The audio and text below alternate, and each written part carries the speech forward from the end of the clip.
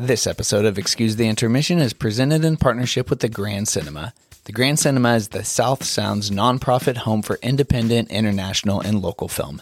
The theater strives to enrich the lives and enhance the cultural vitality of the greater Tacoma community through the art of film. The Grand Cinema is dedicated to providing their signature art house movie-going experience in a safe and healthy fashion. There is something for everyone at the Grand Cinema. Along with their wonderful weekly programming, they are also home to the Weird Elephant Late Night Film Series, the Silver Screen Society, Free Family Flicks, and Tacoma's Outdoor Movie Series. You can also inquire about theater rentals at the Grand Cinema by contacting their box office or website. The staff and volunteers cannot wait to make your experience at the movies a memorable one, so grab your friends, grab your tickets, and don't forget to stop at the concession stand for the Grand Signature Popcorn. The Grand Cinema is located at 606 Fawcett Avenue in Tacoma, Washington, and open 7 days a week. You can find them online at www.grandcinema.com and on Instagram and Facebook at The Grand Cinema.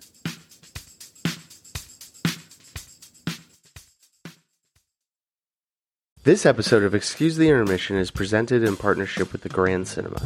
The Grand Cinema is the South Sound's nonprofit home for independent, international, and local film. The theater strives to enrich the lives and enhance the cultural vitality of the greater Tacoma community through the art of film. The Grand Cinema reopened their doors on April 30th and is dedicated to providing their signature art house movie-going experience in a safe and healthy fashion. Face masks are optional while visiting the cinema. Seating inside the auditorium is still currently limited to allow for social distancing, so popular showtimes may fill up quicker than usual. Purchasing your tickets online is highly recommended. The staff and volunteers are thrilled to welcome you back to the movies, so grab your friends, grab your tickets, and don't forget to stop at the concession stand for the Grand Signature Popcorn. The Grand Cinema is located at 606 Fawcett Avenue in Tacoma, Washington, and open 7 days a week. You can find them online at www.grandcinema.com and on Instagram and Facebook at The Grand Cinema for a full list of their showtimes and COVID-19 guidelines.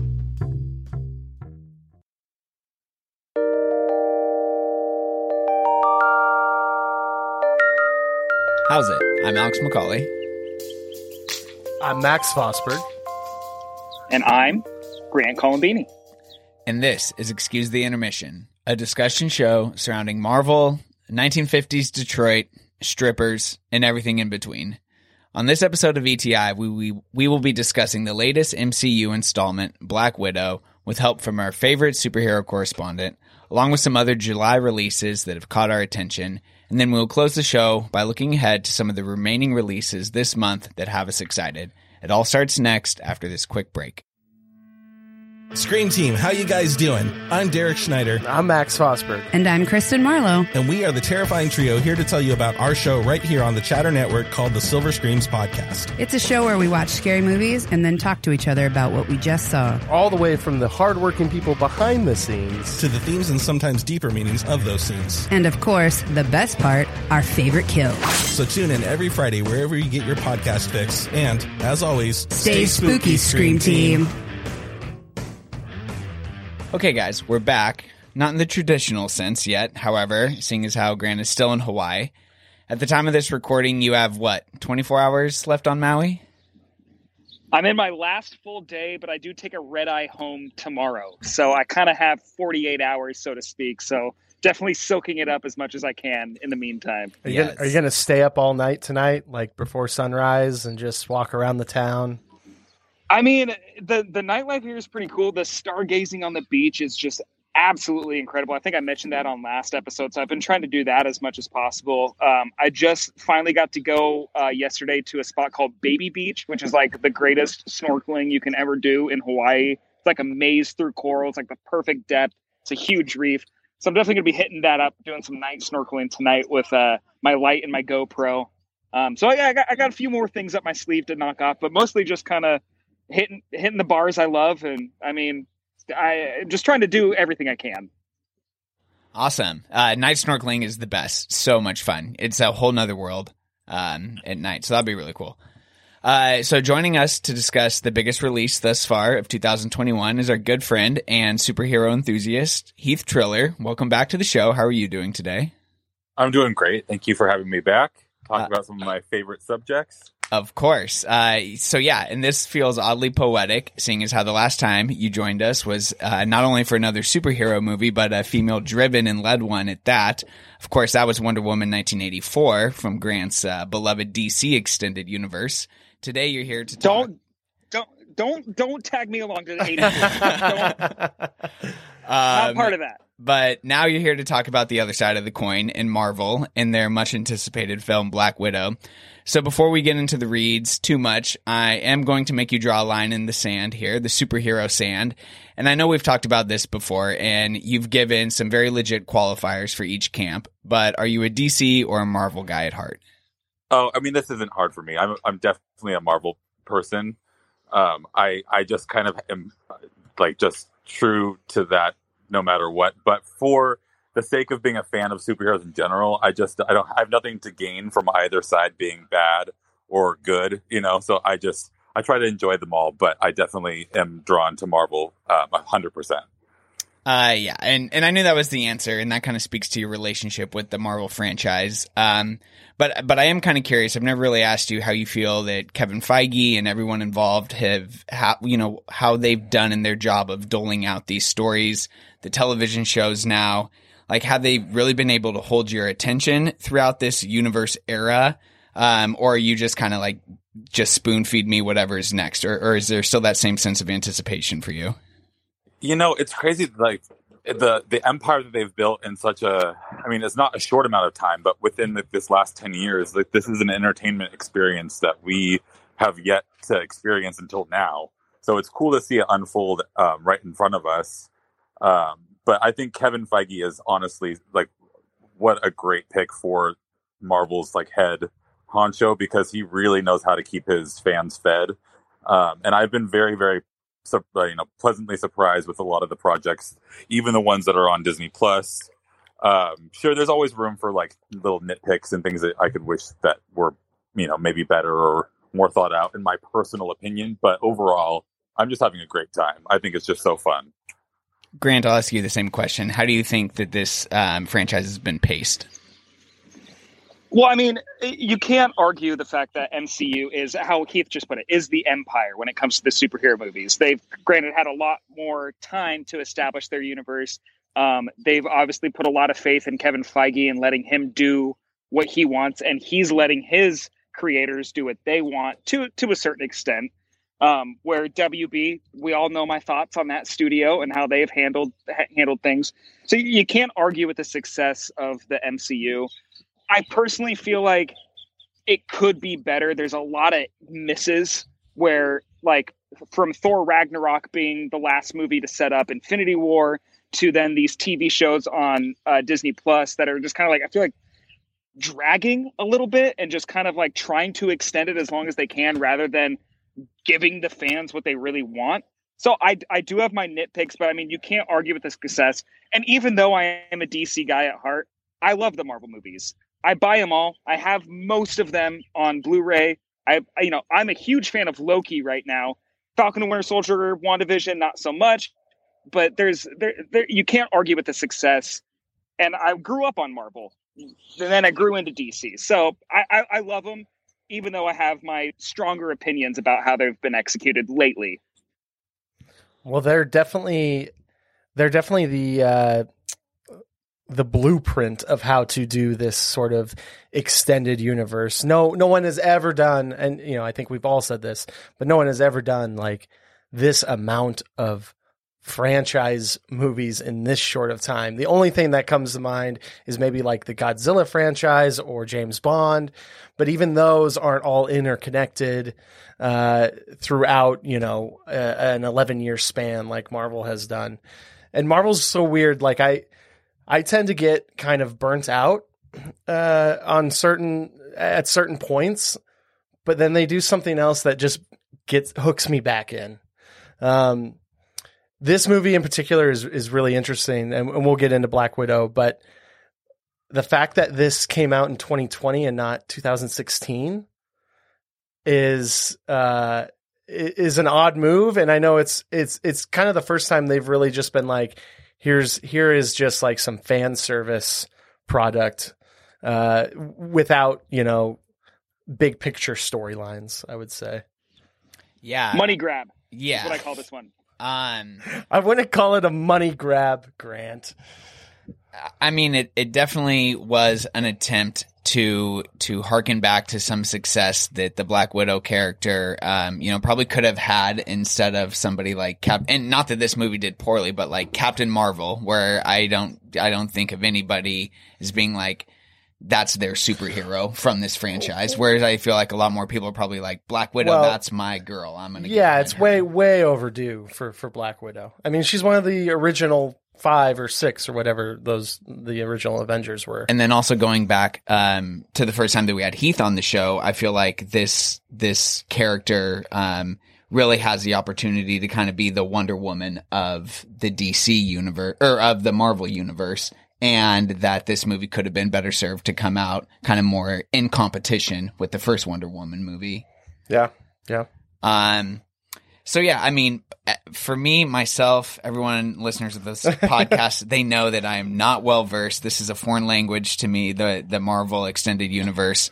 So going into this movie, I was just very entertained because I felt like it was sort of a standalone, some sort of fan service where you got to just have some fun action set pieces with big movie stars that didn't require a lot of homework. And I was texting Heath a little bit throughout the week.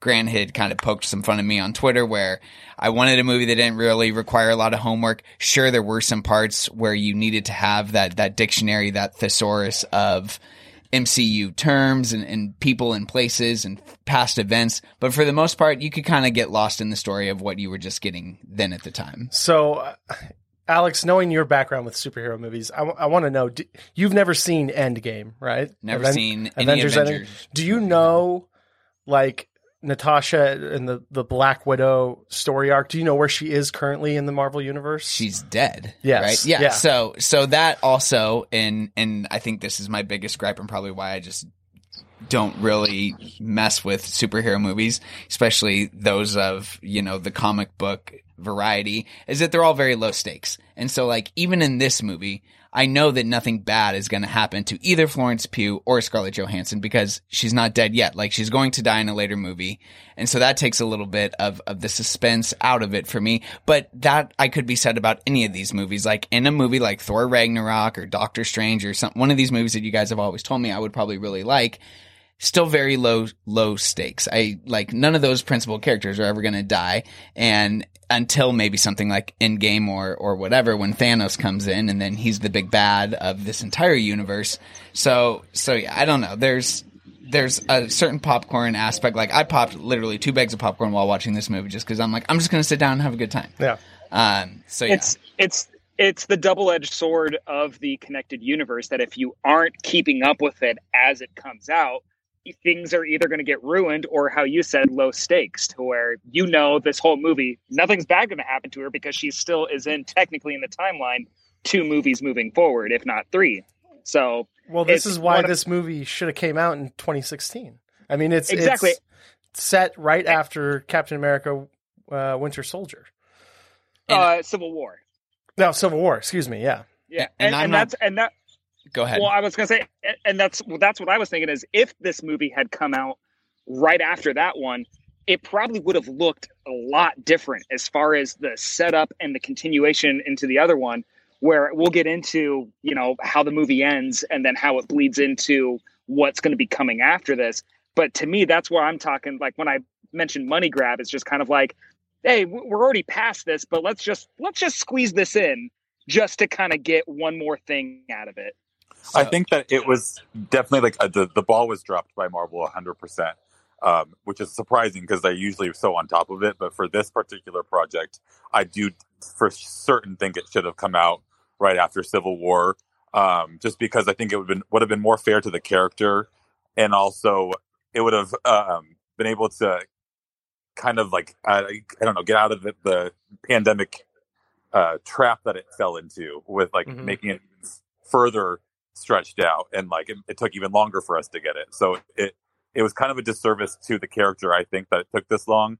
But at the end of the day, I guess I am still happy that we did get it. I think another huge reason it didn't come out in 2016 because we didn't have Florence Pugh. I was just going to ask Heath, if this movie comes out in 2016, not to put you on the spot or anything, but who would you want to see in that Florence Pugh role? Oh God, actually, that's like she like since she is like probably she's like the North Star for me right now for like all movies. Yes. So I am like, oh God, I actually really don't know. I'm trying to think who else would have been. All these like young actresses that I'm like, I don't know, that nobody holds a candle to her right now in my books. Yeah, I'm afraid it almost would have been somebody who wasn't, necessarily attached to a universe. Obviously, like she played Catwoman in the Christopher Nolan movies, but an Anne Hathaway or somebody like that back in 2016, I almost would have been afraid that it could have been her. Anna Taylor-Joy, was she around? Was The Witch? Did The Witch come out? She was. The Witch was 2015 or 16, I believe, but I don't think that she would have had the clout to carry a role like this. So you're absolutely right, Max. The fact that this comes along when it did, it gives them Florence Pugh, which is a huge part of why this movie is successful. Okay, so I know on our last episode we previewed a review of Black Widow in our traditional 7 category system, and then a Scarlett Johansson Mount Rushmore to follow. Well, after some careful discussion, we've decided to just have this conversation about the film in a more general sense. We want to talk about what we felt worked, what we felt didn't, and where this falls, this chapter in the MCU, and where this franchise will be headed, because this is not the end-all be-all to the MCU, of course. Black Widow is a 2021 film, which was, of course, shot pre-pandemic. It's directed by Kate Shortland, an Australian filmmaker who, prior to this, had only directed 3 feature-length films. So, awesome to see her at the helm of this. Black Widow, of course, stars the aforementioned Scarlett Johansson and Florence Pugh, newcomer to the MCU and ETI's #1 star, under age 31, as ranked on a previous episode. So we love to see that. You have the dad bod lord, David Harbour, in there. You have veteran, all-around phenomenal actress Rachel Weisz in there. And then also appearing in this film are Ray Winstone and William Hurt, 2 great, very accomplished screen actors, William Hurt especially, who I feel like to newer generations is maybe just one of those household faces right now. But those guys really add a level of depth to this cast, which is something that, frankly, the entire universe has become known for, which is still beyond me. You just get these A-list actors coming through and putting in just a little, probably 10 days on set, something like that. But I'm happy for them and the very generous paychecks that I'm sure they get to cash off of these roles. So as mentioned at the top, Black Widow is the most successful release of the year, to date at least, earning $218 million worldwide in its opening weekend, with $80 million of that coming from the domestic box office numbers and $60 million from Disney Plus Premier Access purchases. So I do want to start there. I think it's cool that with Disney Plus, we can at least begin to quantify a film and its streaming performances with the Premier Access feature. When you guys hear 60 million via streaming, what are your initial reactions? And do you think that this could start a trend of services like Netflix or Amazon Prime charging an additional fee for newer theater level productions? We'll start with you, Heath, because I know you were somebody that paid the $30 to get this right away.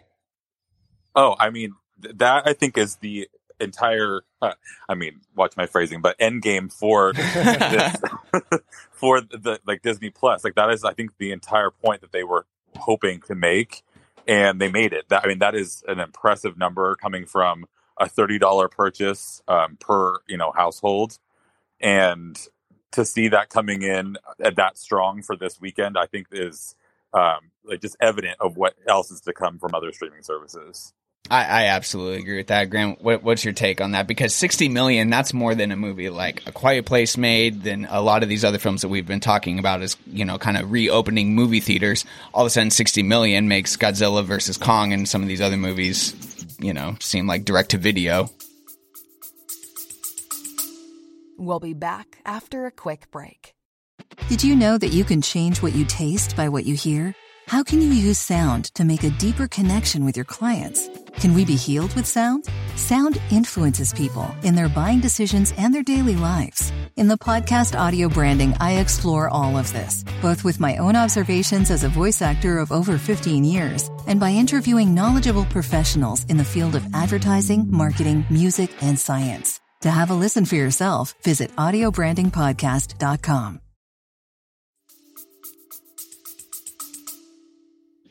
Yeah, it's the whether you like it or not, it's going to be a great arguing point of the streaming over theater kind of aspect. And Disney Plus is the one that kind of has the corner on it, where HBO Max did the, hey, we're going to give it to you for free if you just buy the subscription. We're not going to make any additional money other than subscriptions off of it, where you make 60 million off of already people paying a subscription. I mean, you can't argue it's a smart move. I think it's the future for Marvel, though. I think something like this, to where it's like, I'm glad I didn't have to go to a theater to see it. I would have rather, like what's going to happen in the future with the Suicide Squad on HBO Max. I'm glad I don't have to pay money to go see that, because I'm not too eager to see it. This one, it's Marvel, so of course I'm going to see it. There wasn't a movie theater around me on vacation, so of course I paid the $30. If I was home in Tacoma, would have gone to the theater. But it's a huge success. I mean, you can't argue with the fact that you made 60 million from at-home viewership. And I don't like what that's going to do for the argument moving forward of, will we be able to do that with Netflix, with other movies and that kind of thing, of being able to rent or premium access, that kind of thing. But you can't argue that is going to be a huge, huge driving point moving forward. So I think a lot of the Disney Plus Marvel movies are going to be that way from now on. They don't have no reason not to. Yeah, I mean, like these two guys have said, it's the future. Unfortunately, when you're pulling in that much money, I'm interested to know how much Cruella did, which came out a couple weeks before Black Widow, but also at that $30 price. But again, with a huge franchise like this, when you have such a built-in audience, it makes sense to make it available as many ways as possible and to charge people. I mean, I bought it for $30, because I had to watch it for this show. I don't know if I would have gone and seen it in the theaters if it was just theaters. I mean, I guess I would have, because again, I have to watch it. But yeah, again, I think it's the future, unfortunately. And that sucks for theaters, but also maybe kind of opens the doors for smaller films, more independent stuff to get into bigger screens across the nation, and to turn a bigger profit. Yeah, which obviously, if the film's worth seeing, that's what we want from the directors. How much did it make in theater? In theaters, it was 80 million domestic. Wow. Yeah. Which that alone is still the biggest domestic box office opening that we've had this year too. So yeah, it will be very interesting to see if all of a sudden, maybe just in competition, Netflix or Prime start releasing kind of some more. That's what audiences and film critics and everybody have been wanting from those services, is give us some numbers. When you release something like a Palm Springs or something like that, tell us how many people watch it the first weekend. When it comes to Netflix, tell us, the numbers behind some of their bigger releases that they dole out week after week, it seems now. So I do think that we'll start getting more of that. I don't know necessarily if we'll get the paid access, the paywall on those services quite yet, but I do think we're going to start seeing more numbers being reported as Disney Plus continues to give out information like this. Okay, so now to the film itself. Heath, I'll start with you. Did you like this movie? I did. I really did. I think that as far as how long it took to get and all the delays, it had like 5 different release dates that were listed from May of 2020, and then moving onward, it was moved to October, and then it just kept getting pushed. So I was very hopeful, but like also kind of nervous that it wouldn't at least land in a comfortable, enjoyable spot after all that time. And I was pleased that it did. I had a really good time watching it. I liked it even better the second time. I think the performances were really strong from our main 4. Especially with the young Florence Pugh coming in and really taking a lot of the shine. I thought that was really exciting, and to have her be something that we can look forward to is also a big bullet point for me. Max, what were your impressions? Yeah, I mean, I enjoyed it as a Mission Impossible or a female-led James Bond movie. Yeah, absolutely loved it. I thought it was a thrill ride. That's an important qualifier, is that the Black Widow and then subsequently Florence Pugh, her sister, they aren't superheroes in the traditional sense of like a Doctor Strange or somebody like that. There's no powers between these two. The only powers was David Harbour's character. He had like super strength. Right. The first time that he just like flips that garbage truck or whatever it is at the airport, you're kind of like, during that big getaway at the beginning, you're kind of like, oh, okay. But yeah, no, I enjoyed my time watching this movie. I think it's a solid. Again, it's hard because you're watching it and you're just like, well, this would have been a great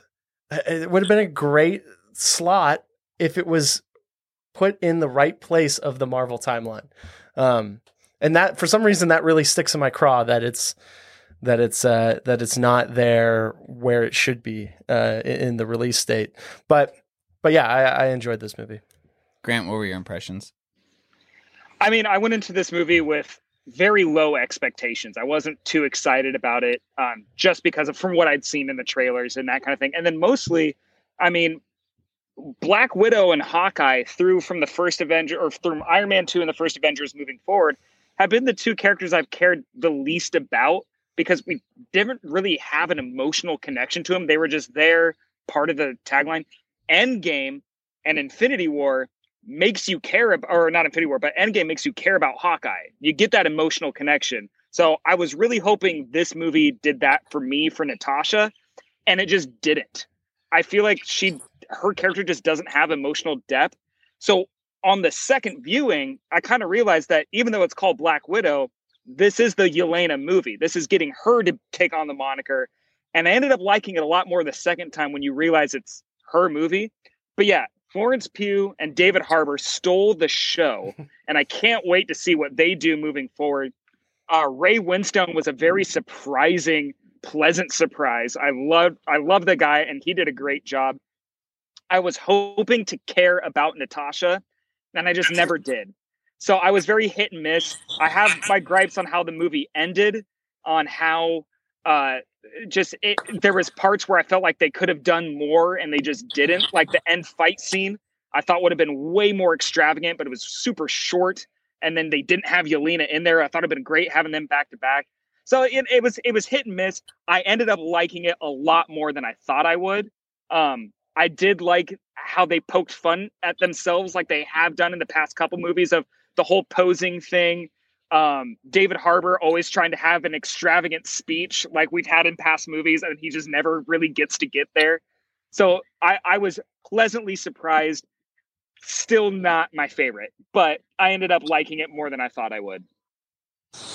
Yeah, I think that the script definitely has a good sense of humor to it, where it doesn't take itself too serious. But then I think that kind of harkens back to what maybe Max is saying, that fans of the MCU, they are used to that joking nature behind some of these movies, but they also want a story, especially when you are dealing with these quote unquote superheroes that are just humans, really, at their core, that still feels very, grounded in reality and something that you can take serious, that you can kind of snub your nose up at somebody like Martin Scorsese, who says that these are just, popcorn flicks and they're not real cinema or whatever. You want to be able to say that these are, real pieces of cinema.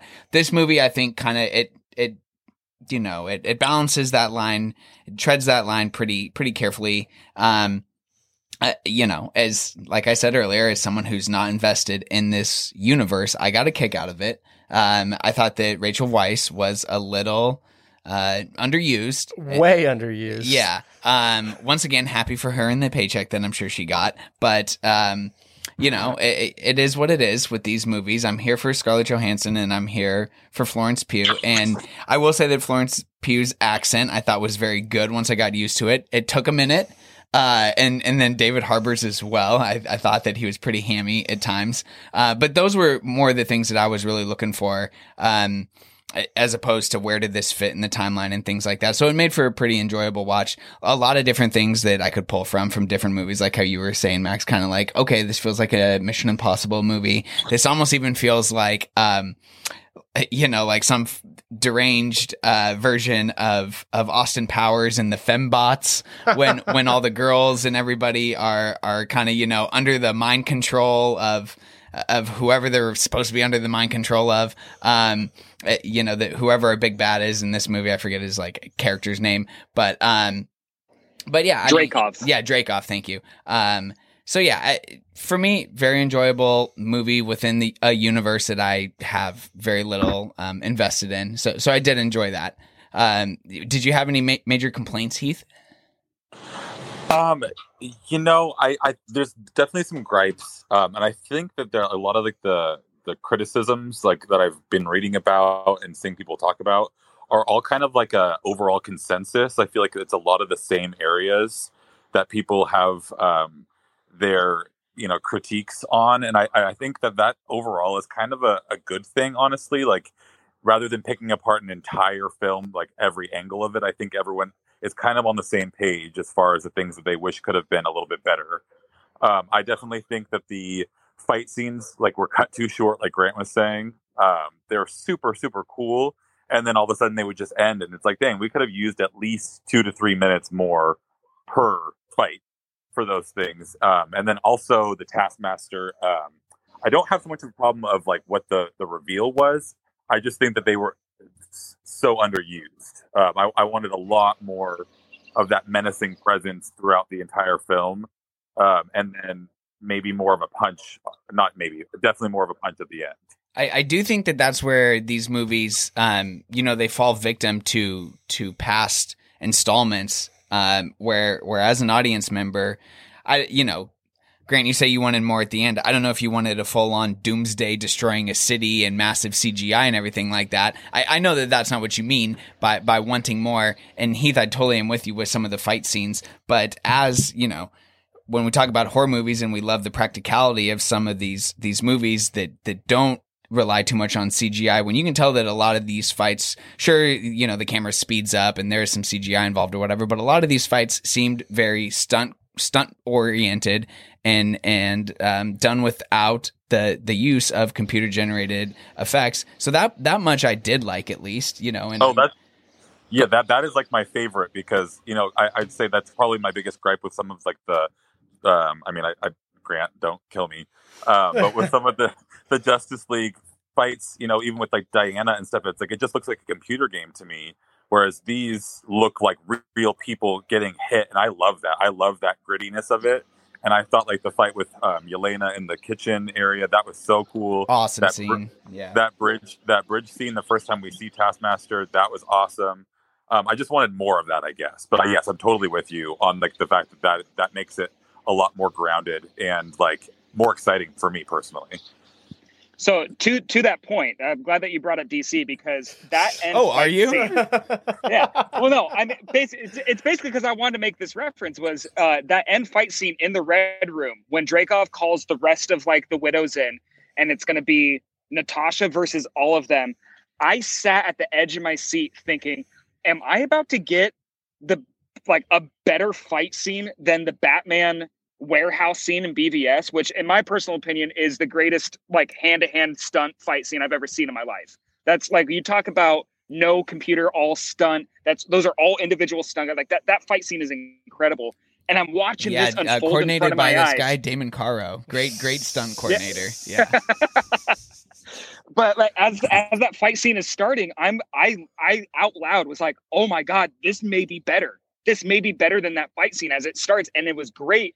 And then I was like, where's Yelena? When's she coming in? When are they going to fight back to back and fight all these guys? Like, this is going to be amazing. And then it just ends.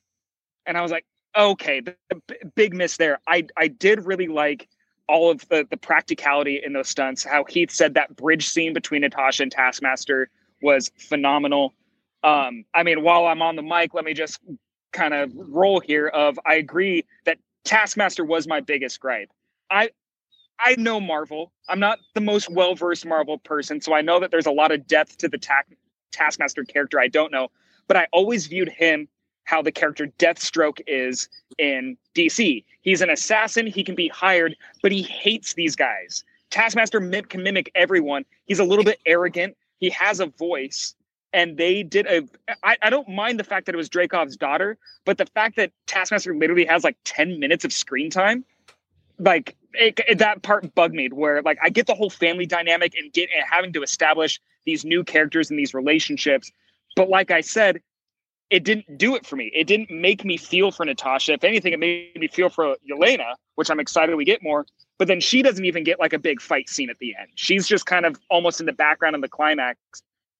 And then to what you were saying, Alex, like the whole doomsday ending, that's not the problem I had. I liked the whole Red Room bringing it down. That whole climax of the movie was actually great, and I was pretty satisfied with that. My big gripe was she lets her family escape with the widows, and so it's like, all right, we're gonna get the Russian Avengers now. Like this will be kind of cool. She then gets arrested by SHIELD, and then it jumps to 2 weeks later, and she's got short blonde hair getting ready to go off into Infinity War. I was like, so what happened there with General Ross? How did she get out of it? Like, it just skipped over a thing, and I felt that part was a little lazy. And so that was my big gripe of just like, you had an opportunity to set her character up for helping Rogers break everyone out of the raft, getting to Infinity War, being undercover, running around the world this whole time while everyone's looking for him. And they just didn't do that. The ending to me was just kind of like a little bleh. So that was my big gripe. And honestly, like I love Olga Kurylenko. Having a Bond girl in the MCU is great. When I saw her name in the title credits, and then as soon as they mentioned Dreykov's daughter, I immediately was like, she's Taskmaster. Yeah. They all think she's dead. Like, I called that a mile away. So that part was, I think, a little lackluster. I am glad that she didn't die, and I hope that she comes back in a way. But like I said, the Taskmaster that I liked from the comics and the certain video games I played, I thought would have been a lot cooler if the character itself had a little bit more personal ambition rather than just being, a senseless, mind-controlled dead girl. But maybe now with her being freed, we get that in the future, but who knows? But those were my biggest gripes out of that whole thing. Max, yours? Yeah, I mean, Taskmaster was top of my list. He has much more of a personality in the comics. And again, he or her, it could be whatever. But having it be a silent zombie that's mind control, a little lame. I wanted some more villainous personality out of that character. But yeah, then also ScarJo just is flat to me.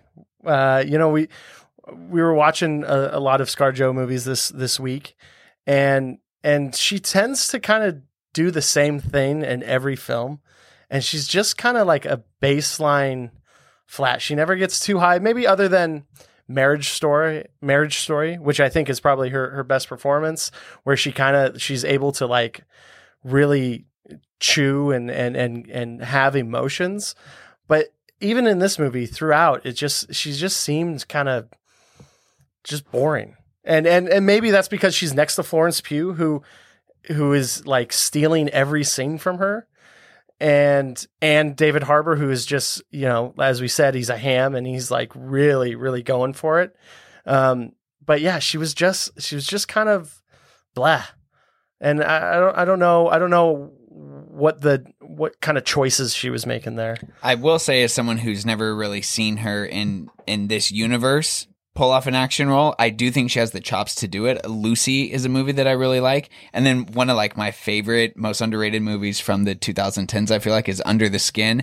And even though that's not necessarily an action movie, it's more like sci-fi horror, she is asked to do a lot, especially physically in that movie. Physically, I think she's very capable of being an action star.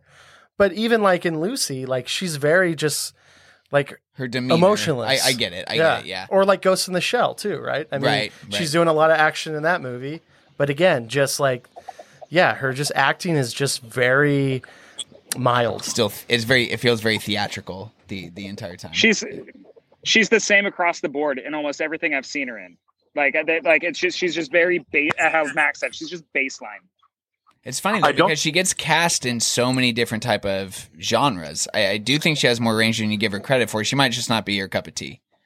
Yeah, because I mean, I don't disagree with that at all. Like, as far as like, she doesn't necessarily do like huge theatrics, but for this character in particular, I really like kind of the subtlety of her personality in it. I mean, I think it kind of matches well with like her personal history, as like Natasha's personal history as being like she's gone through a lot. You know, a lot of those times people that have gone through lots of abuse or have traumatic, childhoods, like they're a lot more subdued.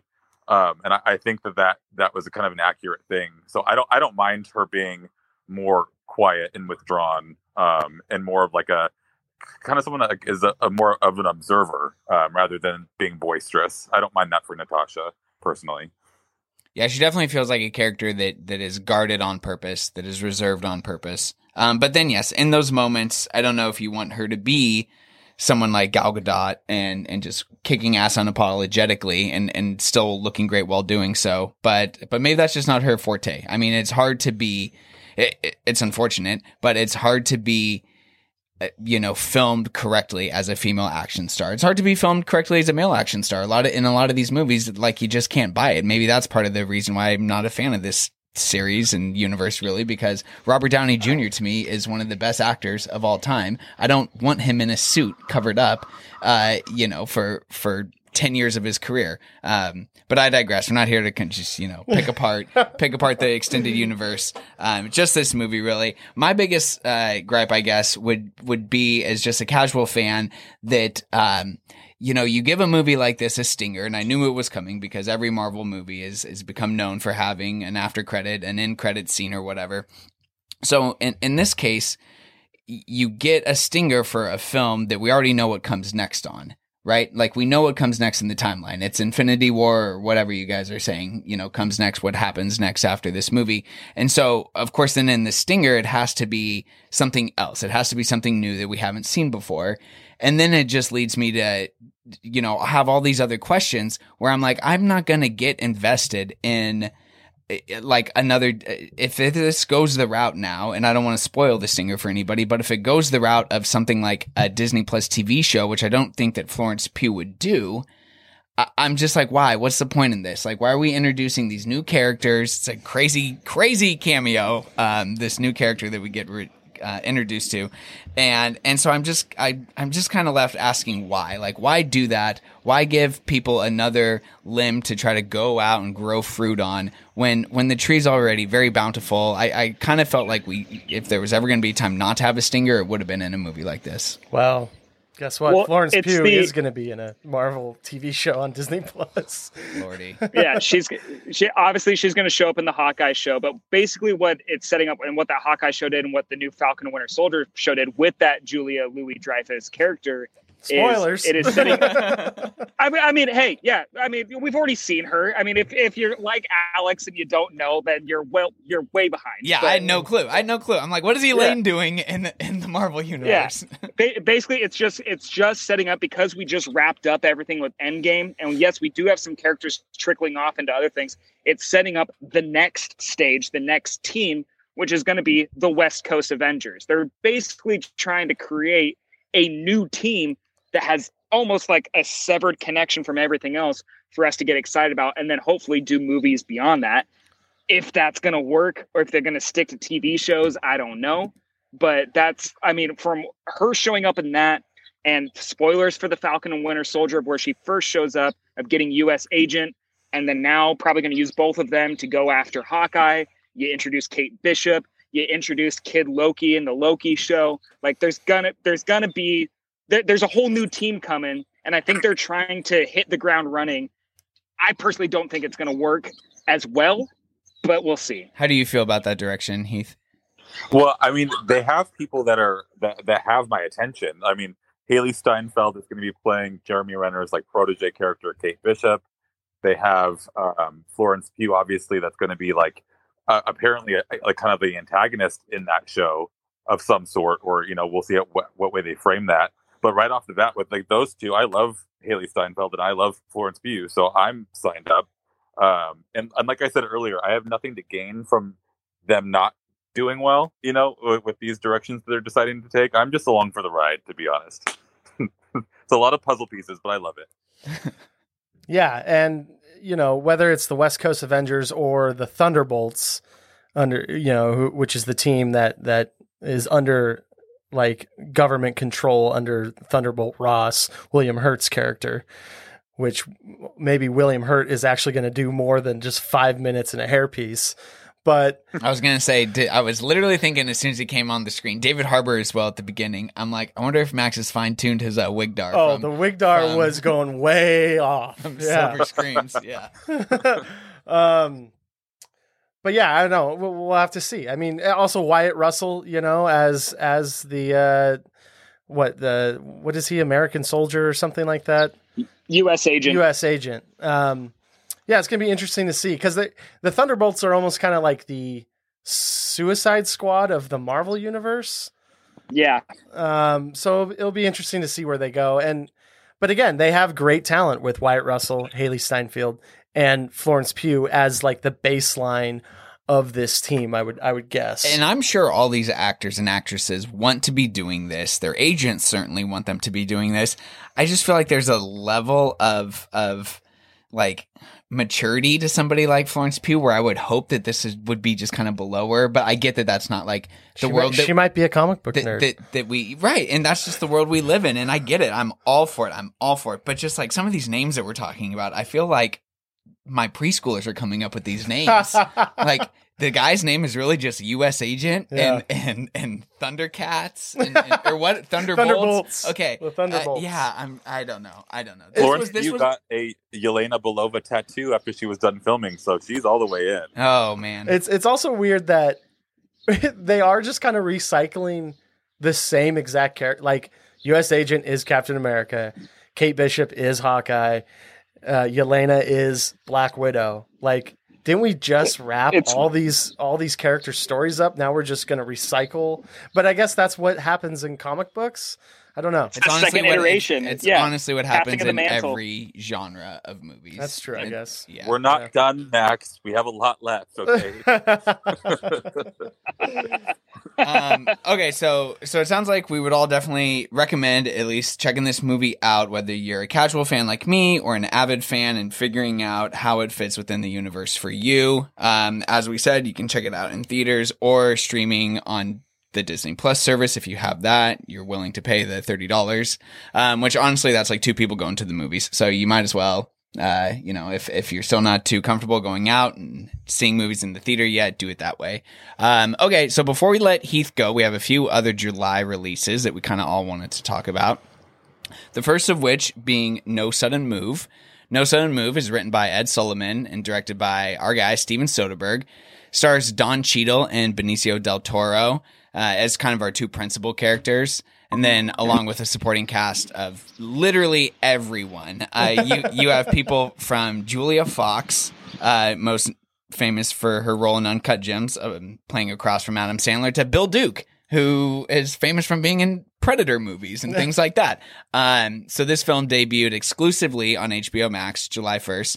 And for the most part, kind of feels like its moment has already passed, which is kind of too bad. However, we felt the need to talk about this release because not only do we love Soderbergh here on the pod, but this is a pretty damn good movie. Grant, I know you just had a chance to check. Max, you and Grant actually both just had a chance to check this out recently. I was there night one for this. I was stoked. I watched it twice. So Grant, what were some of your impressions? When this movie came out, I was like, all right, this is on my list, and I just really hadn't had a chance to sit down and watch it. You've been on vacation. You're good. Yeah, you're good. Exactly. And I regret not watching it when it dropped at midnight because I absolutely love this movie. But I literally have one gripe, and that is the fisheye lens that they use in some scenes and kind of rounding some corners. But Don Cheadle and Benicio del Toro give me some of their best performances I've ever seen. Don Cheadle specifically, I think this is my favorite performance of him. It is just a brilliant, Soderbergh can't do wrong when he does like a crime kind of centric thing. I felt like I was watching a 50s Ocean's movie. Yeah, as far as like the banter. Yeah, it was. I cannot stress enough how much I just liked this film. I tweeted about how much I love the script. Got a chance to have a brief interaction with Ed Solomon, who we hope to have on the show here, in the coming months. It is brilliant, especially a writer who hasn't really done movies. He did the Now You See Me movies, but he's mostly known for Bill and Ted. And so he comes out of nowhere, giving us a Soderbergh excellence as far as good banter goes. You talk about No Small Parts. You mentioned Bill Duke. You mentioned, I forget her name, but the girl from Uncut Gems, who I immediately recognized. I was like, wow, am I going to not like you in this movie too? And not like you in a way of the character, like a brilliant actress, great performance, but I just don't like the character because certain things happen. But the buddy cop, but as criminals dynamic, I'm a huge fan of. And Don Cheadle and Benicio del Toro knock it out of the park. And then we're going to talk about David Harbour a lot on this episode, apparently, because he gives a 180 of what he usually gives in his performances. I mean, he is a very reserved, panicky guy and just knocks it out of the park. Noah Jupe. We've talked about few and far between good kid actors, and this kid keeps shining in everything he's in. Whether it's the other HBO show that he was in with Hugh Grant, to A Quiet Place, and then now this, the kid's on a roll. I love this movie. I've watched it twice now since watching it for the first time yesterday. Basically did it back to back just because I was so enthralled. And then the biggest thing for me is Soderbergh and David Holmes teaming up again. You talk about having an Ocean's feel to it. That soundtrack just fits so perfectly. And Soderbergh did a great job of kind of captivating the 50s, the radio sounds you hear in the back, the lingo, the way they talk, the amount of money that's being dealt. And then you talk about No Small Parts, no spoilers, but a big Soderbergh name comes back later on. And if he's the worst part of the movie, that performance is the worst part, then that's a solid flick right there. So I absolutely loved it. Yeah, the cars, especially too, for a film set in Detroit that's all about this kind of like secretive new, automotive part, these blueprints to a part that's being made. You had to nail the cars, and this is a movie that basically takes place in rooms and in cars, and you love that because in 2021 we don't get a lot of what feel like original stories that are basically just people talking. And so that goes back to what you were saying with the script, and the performances of the actors delivering that script. And in much like in Black Widow, where you had some actors pop in, that at least I wasn't aware of were going to be in the movie. This film has a great, and it's by your boy who's making a late run in his career of being like that guy who you don't see in the credits, and then he comes in hot. But Matt Damon, I'm sorry for spoiling it, but I just gotta give him a shout out because what a part for just 5 minutes. It's so awesome. Yeah. And like I said, he's like, in my personal opinion, was the worst performance. And not saying he had a bad performance. I'm saying if he's the worst, then it's just a goddamn clean sweep. Before we get to Max Heath, have you had a chance to check this movie out? No, but I've seen you all talking about it on Twitter, so okay. I added it to my queue last night on my HBO account. So awesome. That'll be very soon. Yeah, and like Grant said, the fisheye lens, it may have you wanting to like check your TV settings for a minute and see if you have some sort of weird picture thing going on. You don't. It's just a choice. It's a Soderberghian choice. Well, but it's a good one. This thing was filmed on an iPhone, right? I don't know. I'm pretty sure I read that the movie was filmed on an iPhone, like he did with High Flying Unsane, yeah, and High Flying Bird too, right? I don't know. I have not seen High Flying Bird yet. Oh, wow. Well, yeah, no, this is a great crime movie, and talk about the Marvel connections. You got Don Cheadle, Benicio del Toro, David Harbour, Matt Damon. I mean, lots of Marvel kids in there. Which is great to see that they can do the big Marvel stuff, but then also do well, they were doing the cool stuff before the Marvel stuff. That's true, but it's good. I had to think about it for a second. Matt Damon in Marvel, and then I was like, oh, he is in that small part in Thor. But and he's coming back for the next one, Love and Thunder. Is he? Yeah. Yeah. Oh man. Okay. But yeah, great crime movie. One that made you, kept you guessing throughout. Like you said, Don Cheadle gives. I think you're right. I mean, apart from like maybe Traffic, like one of his greatest performances.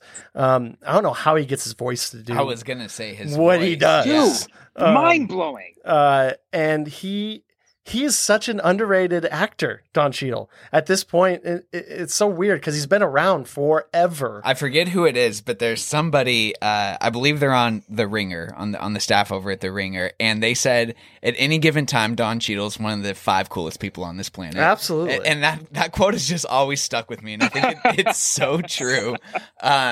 Yeah, so he's great.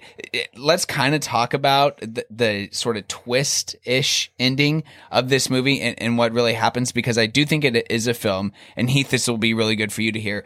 If you're watching it and you're like, you know, if you're $1.20 into it and you're like, all right, I've been watching this for 80 minutes. I got 30 minutes to go and I don't really know where this story's headed. Once you get introduced to the Matt Damon character, he does do a bit of an expo dump and kind of let you know what has been going on.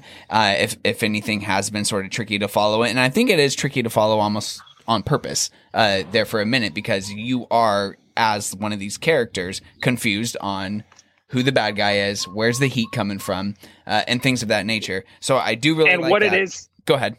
And what it is they're stealing. I mean, right. Not especially not to ruin for Heath, but for the listeners, just because that is a huge part.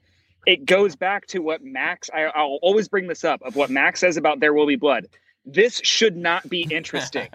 It honestly shouldn't. It honestly shouldn't. It shouldn't be this captivating. But then when you find out what it is, you're like, this is what they're after, and then that expo dump and that roll into that final kind of like end twist, and then the fact sheet at the end, as you know, gives you kind of a look into what the future held, is just, it's insanely captivating, and it has no reason or business to be as good as it is. Also, one last shout out to the monster that ate Brendan Fraser. Oh, wow. And then morphed his face onto him. I can't believe I forgot him. Another guy that does some great voice work in this movie. And maybe that is just the way he talks now with all those extra LBs. But my goodness, he is a big boy now. Yeah. Mummy 4 is not happening. He stole the screen for me anytime he was on. He stole the show for me. Same with he's me. prepping for that next A24 film that he's supposed to be heavy set in, right? Oh, that's correct. Yeah. I'm sure that, these were probably filmed around the same time. The title is literally The Whale. So yeah, it is. That's right. And him doing voice work on Doom Patrol and other things, I mean, like, he's making a resurgence, and I'm so happy to see it, because I've always loved the guy. Yeah, somebody who we kind of just talked about on Max's, one of his perfect movies, In the Mummy, where we said that, you know, he's the perfect guy for a film like that. It will be cool now to see if he has this late period kind of comeback and becomes more of a character actor than the leading man than I think we all kind of know him as, at least from movies like in the 90s and the early 2000s. Okay, so then the next film that we're going to talk about is one that I know Heath has seen, and that is Zola. Zola is written by Jeremy O. Harris and the director Jancica Bravo, and then it's based on the tweets from Azia King, that being Zola. And so, like I said, directed by Jancica Bravo, stars Taylor Page and Riley Keough. This movie actually came out at Sundance in 2020, but didn't receive a release here because of the pandemic until June 30th of this year, 2021. So I've seen this movie twice now. For me, it is my favorite movie thus far of 2021. I just love the shit out of this movie. Heath, it has totally grown. I told you that after, seeing it once, I couldn't wait to see it again because I knew I would like it better. I don't know how it's kind of like stayed in your mind or how it's resonated with you, but I mean, this movie is like taken over my dialogue. I just think about the different lines and the music and the soundtrack and everything. So let me just stop talking and let you start talking, because I could go on and on and on about this movie. So, you know what's funny is that it does have like this like seeping effect where, like, you know, I finished it and I was like, okay. And then all of a sudden, like, I'm thinking about it more. I'm like revisiting scenes, and it does have that kind of power over it where you're like, whoa, yeah, actually, that was really great. And I haven't gotten a chance to see it again yet, but I do remember specifically reading all these tweets as they were happening back in, I think, 2014 or 15. Yeah. And I don't know if anyone else did, but I was like totally hooked by that entire story. My friend and I just were like going back and forth as they were, like, you know, being live tweeted, like the day or two after they happened. And so it's so so fascinating to revisit and like see it all happening in a visual sense. And it has been enough time where like I didn't remember, all the little details. So it did feel fresh and like completely original. And I had such a good time. So I had not read the tweets, but after my second viewing, went back and read, I believe it's like 148 tweets in total, that the character of Zola, Azia King, just went off on Twitter. And it will be very interesting now because to adapt a movie from Twitter is now like, and the movie itself feels like, I don't know if you agree with me on this, Heath, but it feels like the most frenetic, like Coke-induced Instagram story or Snapchat story that I've ever seen. Yeah, it has some of like that anxious tension that like Uncut Gems has. Absolutely, but less movie feel. Like it really does feel sporadic. Like you were like might send off a tweet that you probably will regret in a few minutes. Yep. That's the energy I'm getting from that one. I think that it was the perfect film to be distributed by A24 for exactly what you just said. It has that crazy tension of a movie like Good Time or Uncut Gems, or it pairs perfectly with Spring Breakers, and it actually made me even go back and revisit Spring Breakers. Just because, like, hello, Florida, and Florida can be such a good character in some movies. A filmmaker who I love, who hasn't really done much. I don't know if he's just kind of like retired from movie making or what, but I would be very interested. The guy's name is Larry Clark. I talked about his movies a few times on this podcast. Kids and Bully especially, which is a really dark story about just kind of like life in Florida. And this movie, not that it had to take place in Florida, but just the underbelly of the world of exotic dancing and basically of trapping and sex trafficking and things like that. We haven't gotten, at least on this scale, I feel like a good wide release story in a long time. And so I think that this is a very important movie, a very fun movie still, but a movie that when you see it in a theater, I'd be very interested into what your experience was like, Heath, because I didn't feel comfortable laughing at some parts that other people were laughing at because of the tension. What was your theater experience like? Well, same kind of thing where like it's kind of like almost like an emotional like maturity thing where you're really checking yourself as far as like what things are supposed to be humorous and like what things are actually really concerning for these characters, and there's a difference between things that are just like on the fly funny and then things that you're like, this is actually maybe a problematic. So I think my theater, there was pretty I'd say there was maybe 10 of us in there, and I think everyone was kind of on the same page. I didn't have any like uncomfortable moments really. I felt like it was all very reactionary, but all kind of in the same stride. And I feel like the director, Janzica Bravo, does a really good job of making some of the more intense parts feel kind of lighthearted, like especially when the Riley Keough character really starts trapping. Because that is a part where it can get uncomfortable, and I kind of had some awkward laughs between couples who I think went on, a date night expecting some kind of like fun crime stripper story, and they ended up getting this really dark, twisted tale comprised from a bunch of tweets. But the direction in this movie is phenomenal. Some of the shots are crazy. I don't know if you noticed, it's just kind of like the absence of sound in certain scenes where you would just get like just a basketball bouncing or just some other sounds where you don't really hear what's actually happening on the screen. Just a movie that I'm going to buy as soon as it's out and revisit over and over. Max or Grant, I don't know if either of you guys have had a chance to watch this yet. I have not, but I smell a stop on next year's road trip, and that's going to be Florida. Oh, yes, definitely. And for as long as this is in theaters, I would love, especially if it's still playing at the Grand, maybe next week or something, and we have nothing to do on like a Wednesday night or a Thursday night or something, that we could all go out and check this movie out, because I think it is surprisingly a really good movie theater movie. Like the soundtrack and some of the visuals just deserve to be seen on the big screen, be heard on the big screen. So yeah, highly recommend Zola. Do you think that the Florida Project, Spring Breakers, and Zola all take place in the same universe. The same timeline, the same universe. I don't know. I'd like to think so, especially Spring Breakers and Zola. I would love if James Franco's character and I believe our guy Domingo. Nicholas Braun. Yeah. If they could be, part of the same pimp lineage or something like that, that would make for a fun story. Okay. Well, Heath, it's always a joy to have you come on the podcast. We're going to say goodbye for now before we take a quick break and continue with the rest of this episode. But there is a film releasing at the end of this month from a studio that we just talked about that we're all very fond of and that we're all very excited to see, which I think begs your swift return to the show. So hopefully you've enjoyed your time here with us today, and we will be talking to you again very, very soon. Yes. Otherwise, I'd be banging on the outside of your guys' studio, begging to get in. So, yes, I'll see you soon. Thank you so much for having me. Love talking about female heroes. I'll be back anytime you want me. Awesome. Okay, so before we talk about some other July releases and some movie news, let's pause and hear from one of our partners. This episode of Excuse the Intermission is presented in partnership with Friday Night Frights. Hosted at the historic Blue Mouse Theater in the beautiful Proctor District, Friday Night Frights is Tacoma's one and only go-to horror film series. This beloved, long-standing monthly tradition for horror fanatics is thrilled to make its triumphant return this Friday, July 16th, with Dreamscape.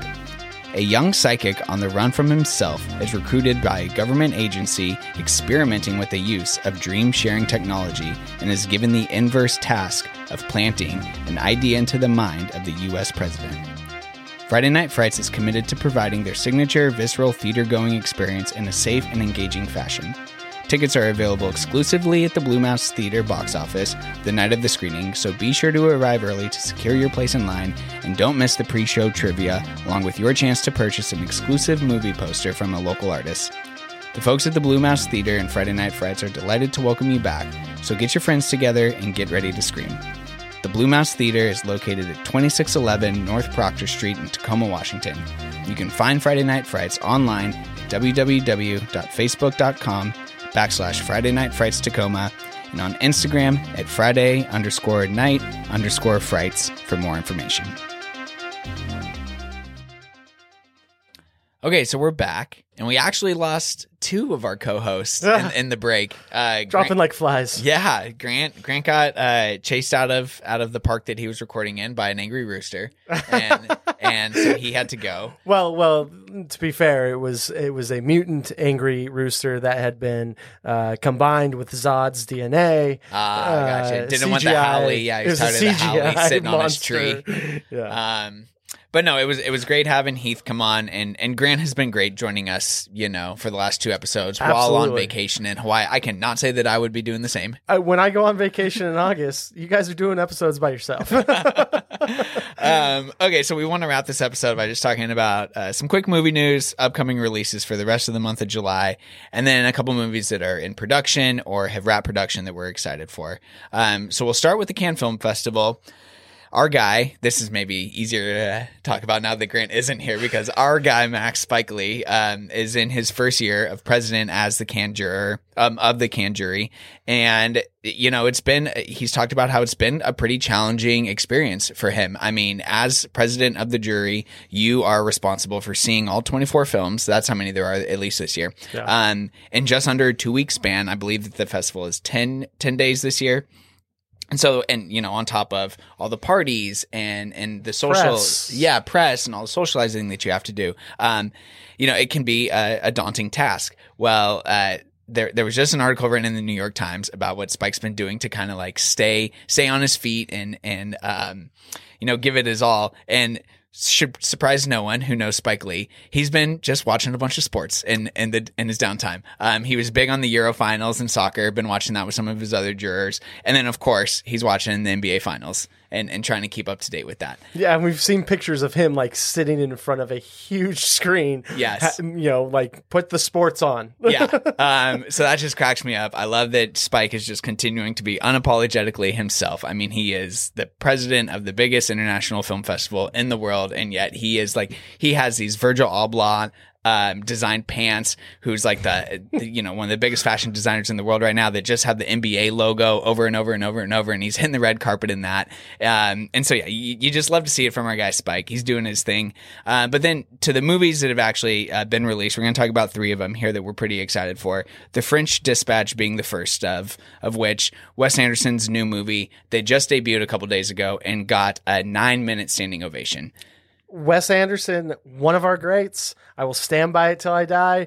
The Royal Tenenbaums is excellent, and that starts the run of perfect films that he makes. I mean, we love Wes, or at least I love Wes. I love his aesthetic. I love his writing, his shots, his use of miniatures. I am so excited for The French Dispatch. One of my most anticipated films this year. Absolutely. The cast, if you don't know, it's got people like Tilda Swinton, Timothée Chalamet. It goes on and on and on and on. And so yeah, we're very excited for that movie. And yes, it's been a long time since we've had a Wes film. And so this is the last one was what, Isle of Dogs? Isle of Dogs, I believe. Yeah. And so yeah, to even put on top of that a live action Wes Anderson movie, it's been even longer. So we're really excited for that, and especially coming off a 9-minute standing ovation, where the audience and the jury at Cannes is notorious for being pretty snooty at times. When do the awards come out for Cannes? The Palme d'Or and things like that will be announced probably by next week's episode, so we can probably talk about that then. Cool. So yeah, because yeah, I look very much forward. This was a very interesting year at Cannes, where you had a lot of foreign and French international films being released, but then you had big American directors having their movies, because of the cancellation of this film festival last year, debuting their movies here too. So you did have a bit more of I wouldn't say necessarily like a blockbuster sense to the festival this year, but definitely more Americanized than it's ever been bigger before. films than the usual indie slate that they have. Absolutely. So the next one that we're going to talk about comes from A24. They've already snatched this movie up and secured the distribution rights, but it's called After Yang, and that has been receiving great reviews as well. After Yang is a science fiction drama about a man played by Colin Farrell, another person who we like to see kind of have a little renaissance here. Kind of started with Killing of a Sacred Deer, another A24 film a couple years ago, who is extracting the memory of a malfunctioning robot clip by clip. Sign me up. Absolutely. So we always have kind of talked about we love movies within a movie and things like that or whatever. So this isn't necessarily that, but it's him and his daughter who is kind of watching this robot's life and where the malfunctioning occurred and what happened. And so he is, in a sense, kind of watching these short clips, a movie, if you would, in time. It's from a up and coming South Korean filmmaker. And so, we've talked about how Bong Joon-ho and everything that he's been able to pull off within the last decade has really kind of opened the door to international cinema and people being willing to work with up and coming foreign film or foreign directors. So I'm really excited for this movie as well. I think that'll be great. I hope that he has to pull film out of the robot and do a little blowout. Oh yeah. Clip some stuff together and write out with the Sharpie and line it up with sound. That would be amazing. That would be. Shout out to Blowout right now too. 40 years old. And then Annette will be the last film that we talk about here just briefly, a movie that we've talked about quite a bit on this podcast. This opened the Cannes Film Festival this year, and with its 141 or 40-minute runtime, was a bit polarizing, I guess, with some audiences. Being asked to sit for 2 hours and 20 minutes, of course, comes with its own troubles if the movie isn't for you. And this movie, it does sort of seem that it may not be. However, everyone is in agreement that Adam Driver... I keep reading that it's his best performance. Which is crazy. The fact that he can be still delivering... performances that receive that sort of hyperbole, and that may not actually be hyperbolic, that this could be Adam Driver's best performance is just crazy. And especially in sort of this, the more and more I'm reading about this is like a deranged sort of musical. This isn't like La La Land or something like that. So that'll be very interesting. This is a movie that we'll definitely have to touch on. Maybe bring Maddie back on to hear her take on a musical of this sort. So those are big movies from Cannes that we're looking forward to. I'm sure there'll be a lot more that we hear about that get picked up. I do know that distribution and the securing of rights has been a bit different this year because some studios are, not as willing to put money into some of these smaller films, whereas in the past, just being at Sundance, or not Sundance, excuse me, but Cannes alone would be enough to pick up distribution rights. But because of the market and where everything is, streaming, as we've talked about earlier on this episode, being such a big key factor in how a movie is seen nowadays, the bigger studios just aren't spending as much money yet. So it'll be interesting to see where some of these films end up. Obviously, movies like The French Dispatch will get in a wide release and will be, welcoming. I think that comes out Christmas. Most of them will most definitely be at the Grand Cinema. Our friends at the Grand Cinema. That is true. That is here true. in Tacoma. You can look forward to that. Absolutely. Okay, so now a couple more popular household name type releases that are coming out later on this month, in the month of July, I have 4 here that I'm going to talk about. The first off being The Green Knight. We've been anticipating this movie for about a year now. I feel like basically ever since we started this podcast is when we at least knew about this movie, and seeing Zola twice in the last week, another A24 film, I have had to do the face palm and la la la la la, so that I don't see any clips or hear any sound bites from this movie, because I've done such a good job of avoiding, teaser trailers, theatrical trailers, TV spots that are starting to roll out now. And so if you have seen some and you want to talk about what you're excited for, I know we all love Dev Patel, another person who is on our 31 under 31 list. But this is a movie, and there's huge cardboard cutouts at the movie theaters for it. Now they're really pushing this as kind of being the next in the line, I think, of like A24's, history of The Witch and The Lighthouse and Hereditary and Midsommar, things like that. Kind of like a fantastical period piece horror film. Yeah, we love Knights. We love, all that kind of mid-century look and feel, and I don't want, again, you haven't seen any of the trailers, I don't want to spoil anything, but like Dev Patel, welcome to the game of Dev Patel. Everyone is going to know his name after this film, I think. And I can't wait for it. Well, I really hope that this maybe becomes his signature movie, whereas I think a lot of people will see it and say, like, that's the kid from Slumdog or something like that, which, no shade to Slumdog Millionaire, a movie that I believe won Best Picture back in 2008, and that was like Danny Boyle's big moment. I think he won Best Director for that as well. And so, no shade to that movie or Dev Patel's performance in that, but he was a kid. He was a baby in that movie. And this is his kind of, re-coming out party. Hotel Mumbai, which, for what it's worth, starring opposite Armie Hammer in a film nowadays, that is what it is. But Hotel Mumbai, a very good movie that came out a couple of years ago, that I think kind of re-announced him. But yes, I agree that this will probably be the one that really puts him back on the map, and that we may start to see, a run of his throughout his 30s, because he is still, I think, 31 years old as well. He was, towards the older end of our qualifying ages on our list, but still another guy who we would love to see kind of make a run back to the Oscars.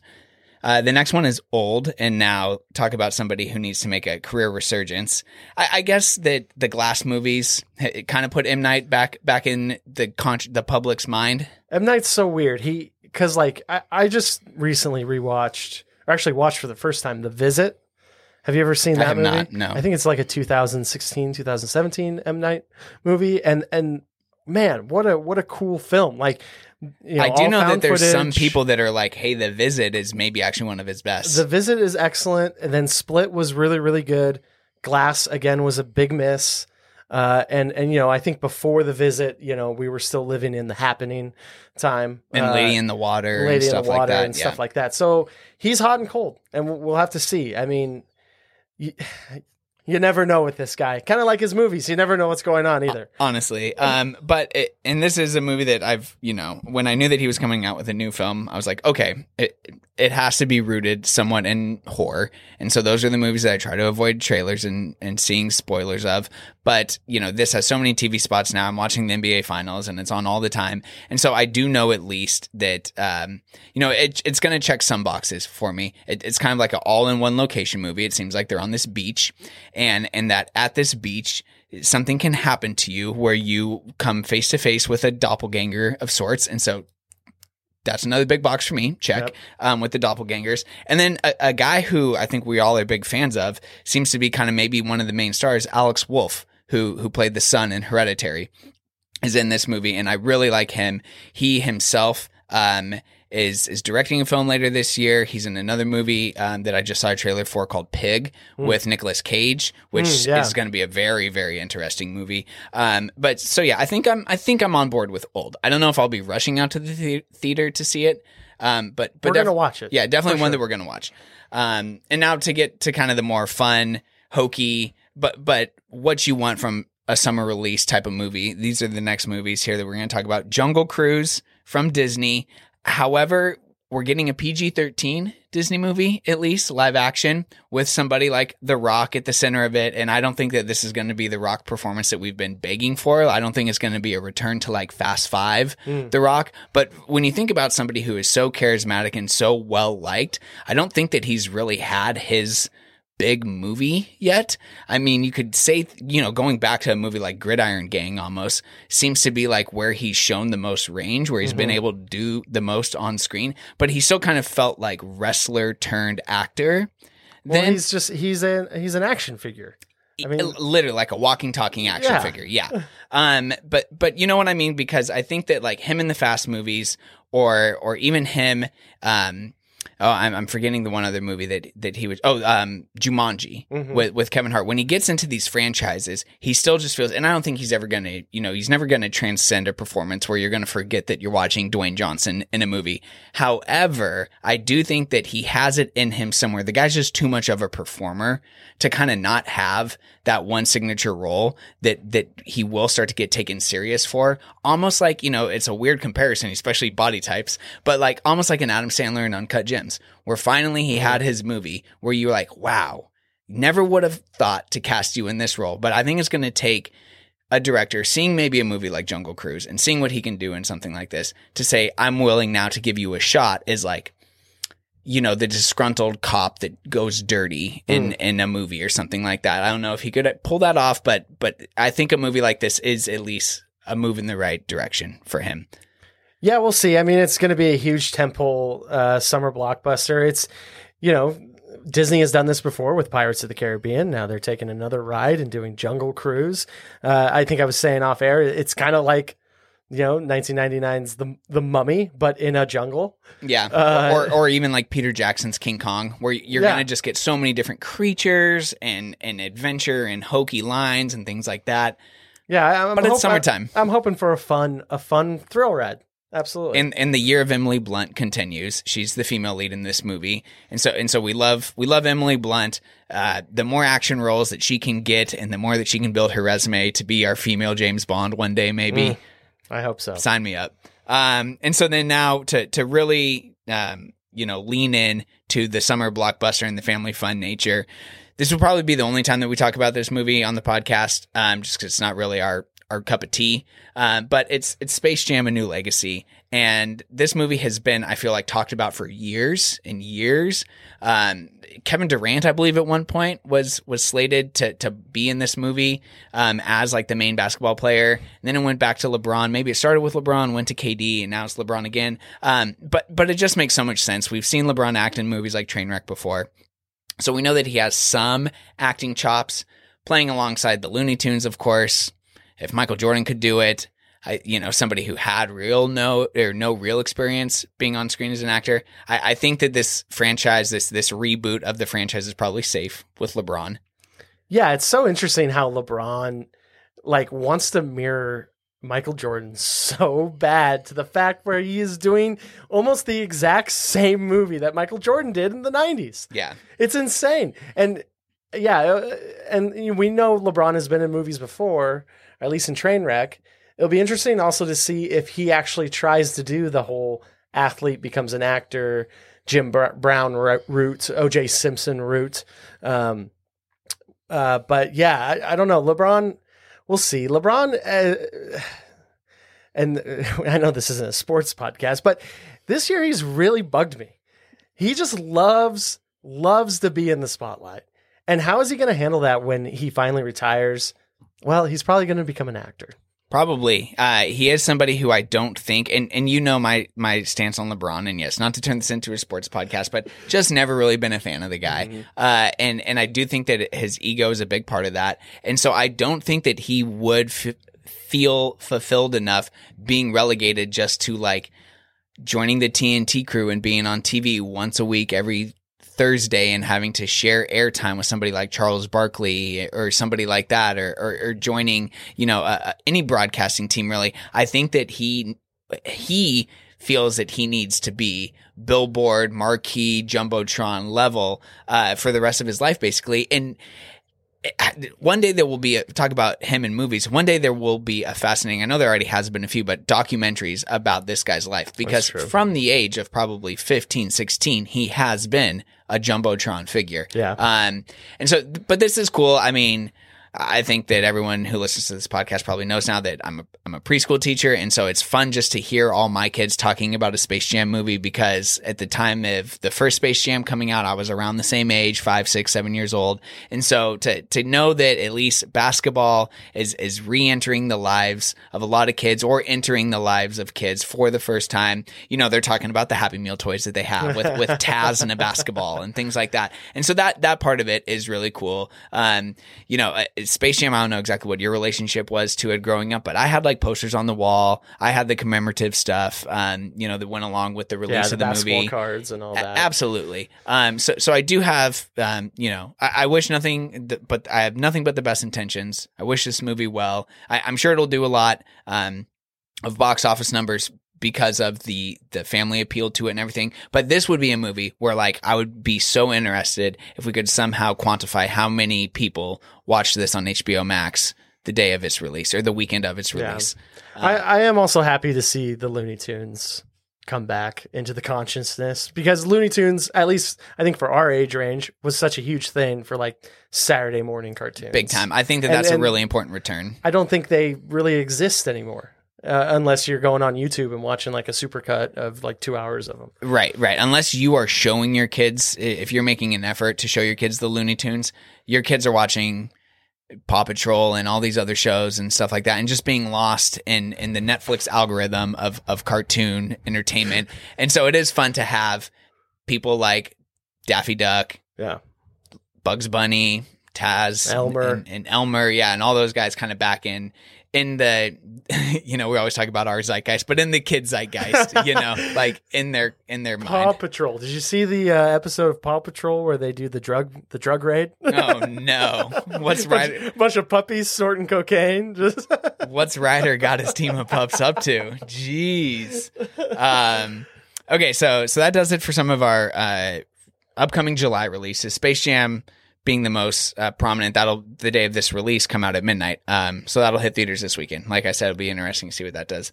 You have a couple others that you want to touch on. So in August, Netflix has a new movie coming out called Beckett, which stars John David Washington and Alicia Vikander.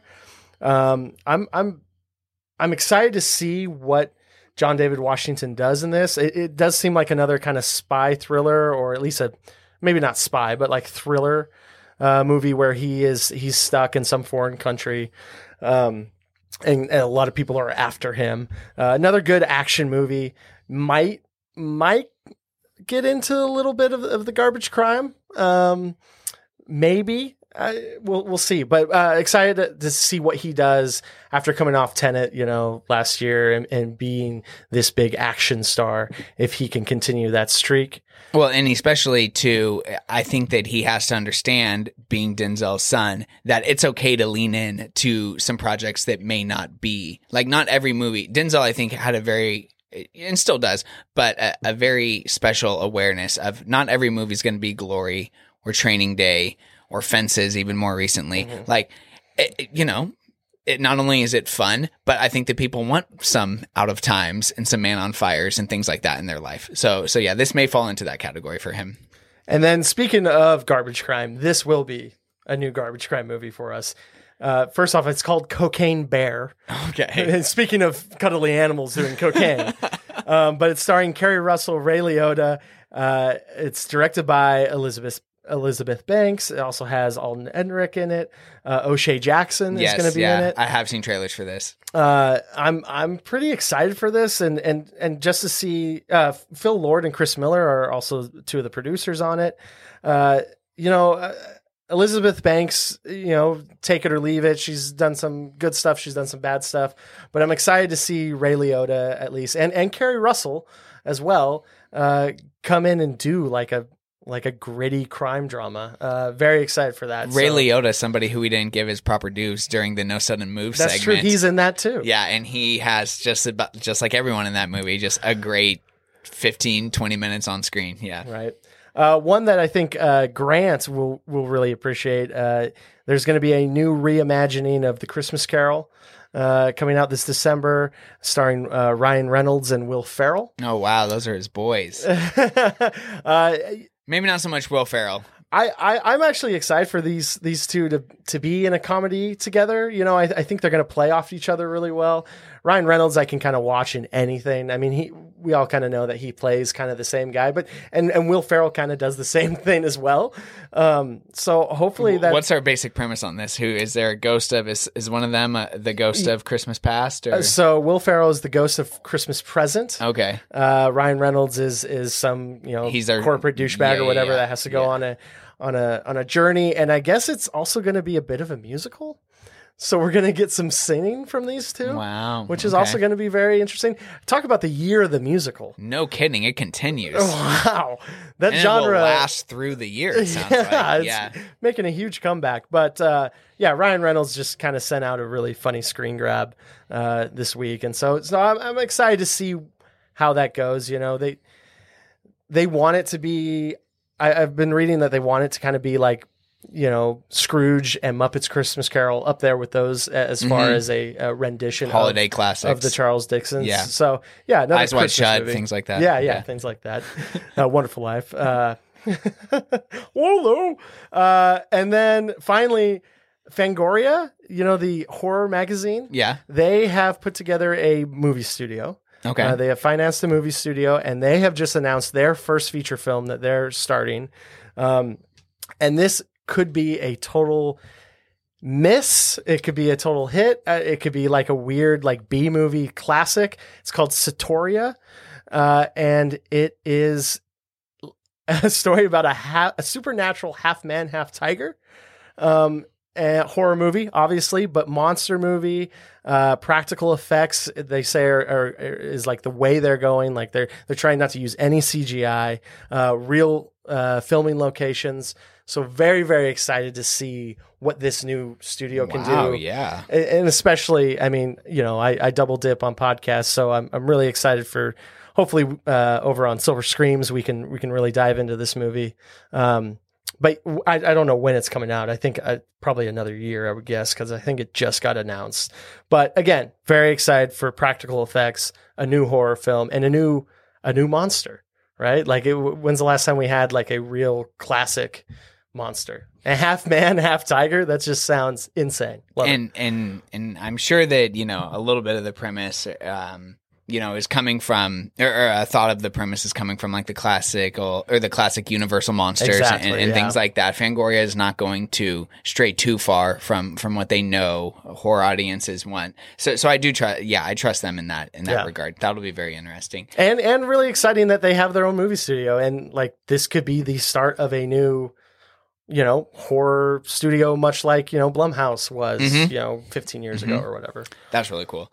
Okay, and then there's one film left here to talk about. Obviously, there's a ton of movies that are backlogged for release later on in this year that we've kind of talked about before, and that we'll talk about more in the episodes to come here.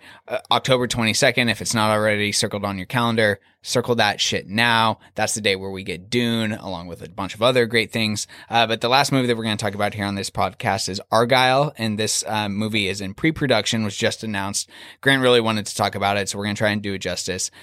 Set right now for a 2022 release, and the quick little synopsis is just: the world's greatest spy, Argyle, so we have our titular, character here, is caught up in a globe-trotting adventure.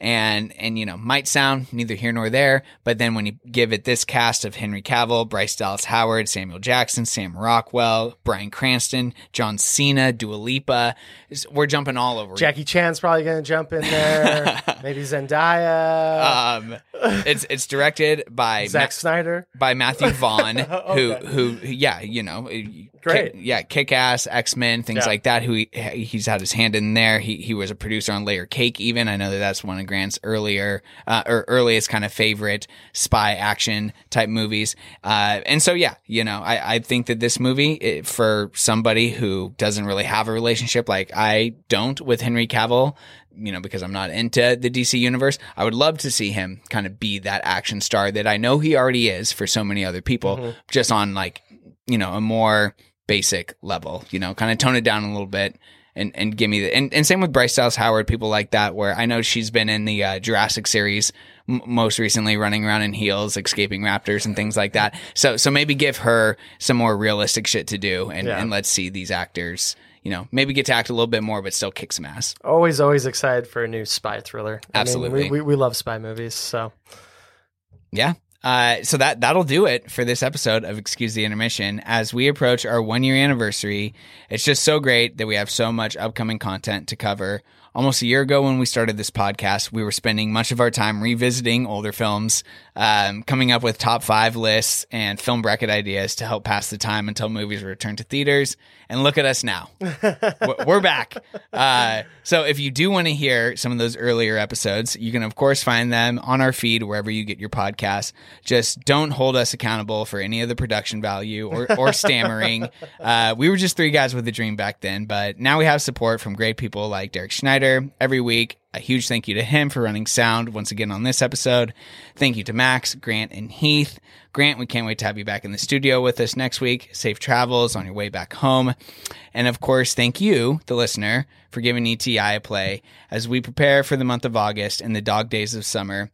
I feel as though another mailbag episode is drawing nearer and nearer, so be on the lookout for upcoming prompts, film fans. As for next week's episode, join the 3 of us together again as a team as we venture to our cinematic desert island with room in our carry-ons for only one filmography from a single actor, actress, and director. That'll make for a very telling get to know your hosts at the core episode, I feel like. So until next time, we will see you at the movies. Stay swell and give them hell.